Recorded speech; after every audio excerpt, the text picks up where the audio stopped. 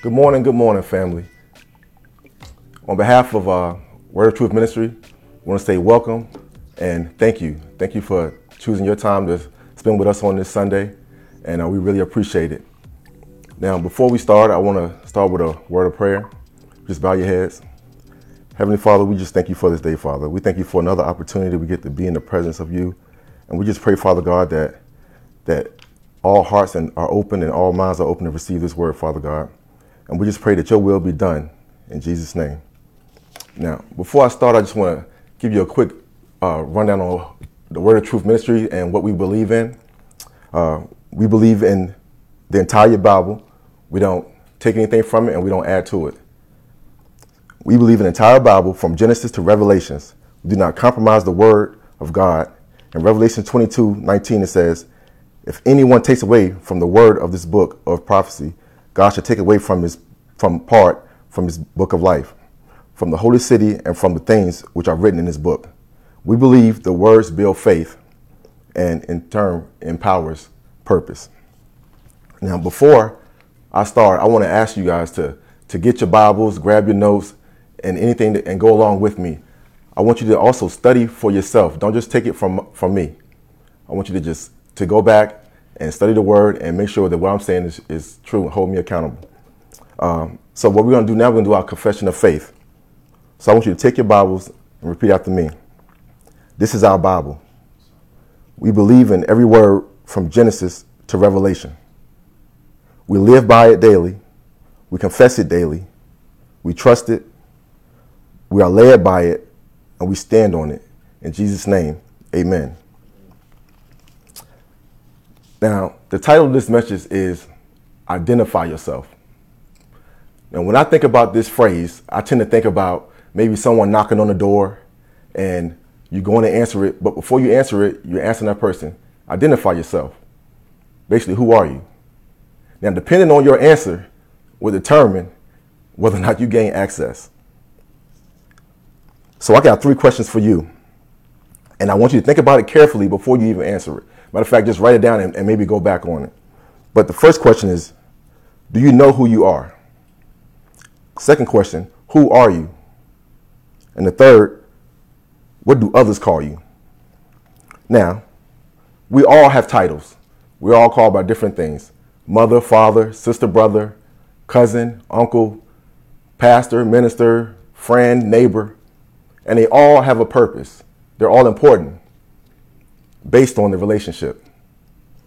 So, believe it or not, many people don't know their identity and they only know it based on what others call them, meaning they don't truly know who they are. And as a result, we tend to live our lives basically trying to fulfill and meet others' expectations. And this could potentially become a problem because while we're trying to do what others expect of us, we could totally miss out on what God intends for us. Speaking of God, got another question for you. Who would you say God says you are in his eyes? What do you think God thinks of you? Well, first, I want to let you know he loves you. He loves you unconditionally, regardless of what you may think. He loves us so much, and the Bible says in John 3:16, he loved us so much that he gave his only begotten son, and whoever believes in him should not perish but have everlasting life. So why would God love us so much? Well, because he created us. He loves us. Genesis 1:26 says, God said, let us make man in our own image and likeness. And at that point, he gave us power over all things that moved around on the earth. Now, as our creator, he designed us to fulfill a purpose. He designed us to do great things. He wanted us to be as his image and in his likeness. And it's important for us to learn that purpose and to live out that purpose. I want to give you an example. If anyone has children, or if you don't have children, you have a friend or a loved one, and you ever held a baby. You held a baby in your arm, and that newborn baby, you just looking at that baby and you just thinking, oh, I love you. I just want you to have a great life. I want the best things for you. I wish that you grow up to be healthy. I wish you to prosper. I want you I want to have a relationship with you. I want to teach you all the things that you need to know to be successful in this life. Well, that's the same thing in the same way God feels about us. Now, from my personal experience, there was nothing greater than realizing my purpose. I believe that my purpose is to be a fisherman of men. And when I say men, I mean men and women. I believe that it's my job and it's my purpose to bring people closer to Christ and get a better understanding so they can totally live a fulfilling life. Now, I understand how discovering or trying to figure out your purpose can be difficult, frustrating, and quite frankly, discouraging. But my brothers and sisters, I'm here to tell you today, don't be discouraged. As long as you're still here on this earth, there's still time. You still have a chance. And believe me, He would love to have a relationship with you. So there's two men in the Bible that I want to talk to you about. I'm going to share a story with you, and I really think it'll be a blessing to your life. So if you could, grab your Bibles, and I want you to go to Exodus 2. So in Exodus 2, we're going to go over all the scriptures, but I'm going to pinpoint a few things as I tell you this story, and you can go back and look at it yourself. Where it talks about a man named Moses. Now, according to the Bible, he came from descendants of about over 400 people, and they all lived in Egypt. And while they were in Egypt, the Egyptians were ruled by the Pharaoh. But the Egyptians began to see them as a threat, and they decided to make them their slaves. And they decided that in all newborns, they wanted to drown them in the Nile River. This would protect the Egyptians in the future. So the Bible says that the Israelites prayed and prayed for God to send someone and to help them. And that person was Moses. But as a baby, Moses didn't know this at the time. So Moses' mother, to protect him and to keep him from harm, she placed him in a basket and she took him to the river and she pushed him off. Now she prayed to God to protect him and she trusted in God to keep him safe. And eventually Moses was rescued. He was rescued by the Pharaoh's daughter. And the Pharaoh's daughter, she sent someone to go get someone to nurse him. And believe it or not, it just happened to be Moses' mother. So Moses was also brought into the palace and was raised as a royal prince and was raised by his mother, was nursed by his mother. Now, at this time, can you only imagine as Moses was growing up, the identity crisis he was having? He was a Hebrew raised in the Egyptian world around Egyptian people, and his people were suffering, and he wanted to identify with his people. Now, at this point, he still believed that he had a purpose. He believed he had a purpose to help his people get out of the position that he was in. And one day, he tried to fulfill that purpose when a guard was beating on one of the Hebrews, but Moses failed to apply the purpose in the right way. Instead of taking this guard and taking him to the Pharaoh, he killed him. And once he killed him, he realized what he had done and he ran out to the wilderness. Now, when Moses ran into the wilderness, he had a moment to reflect and to think back, and he had peace and quiet. And he was talking to God, and he looked back on his event and he said, man, I really messed up. I completely failed what God wanted me to do. This is what he was thinking. And he was probably right. But see, God took him into that wilderness to teach him how to learn his true purpose. Now, I want you to think, some of this also results to us. Some of us go through the same thing. We understand our purpose, but we don't know how to correctly apply it. See, and fortunately, God gives us an opportunity even when we mess up. John 1:9, it says, if we confess our sins, he is faithful and just to forgive us of our sins and to cleanse us from all unrighteousness. That's God giving us grace, giving us the opportunity to correct it. Now, in Exodus 3:11, Moses said to God, who am I that I should go to the Pharaoh and that I should bring the children of Israel out of Egypt? God said to him, certainly, he told him to go, certainly I will be with thee. And because of that trust and because of that relationship that was built when he was in the wilderness, he trusted God and he went out and did that. And as a result, the purpose was fulfilled and his people were delivered out of Israel. Now, and at the end, of course, God got the glory. Now, this is proof that through Christ, we can do all things. Philippians 4:13 says that. But we have to first build that relationship with him. It's all about relation. The other person I want to talk to you about, if you go to 1 Samuel 17, it's a story of David. Now, David was a little boy. He was the youngest brother of about a handful of brothers. And at that time, his brother was of the age of, I guess, military fighting age. And at that time, the Hebrews were going through, they were in battle with Philistine. And because David wasn't old enough to go out, his job was to go tend to the sheep. So at this point, David was a sheep herder. And he would go out and he would do that job to the best of his ability. And while he was out protecting the sheep, his relationship with God grew. He talked to God. He prayed. He loved God so much that he would even sing and praise and dance to him. And he began to understand who he was. Now, when Israel and the Philistines were in battle, one day David decided to go out to the field to see what was going on. And when he was out there, he went up to his brothers and he was talking to them. And there was the Philistine had this big champion fighter named Goliath, who was out there talking trash to everybody, daring them to come to fight him and telling them what he would do, cursing their God, everything. And David took this personal and was like, what are you guys going to do? Y'all going to sit here and let him talk to you guys like that? So I'm paraphrasing. So go back to your Bible, 1 Samuel chapter 17, and study for yourself. But he's saying, you guys are not going to do anything?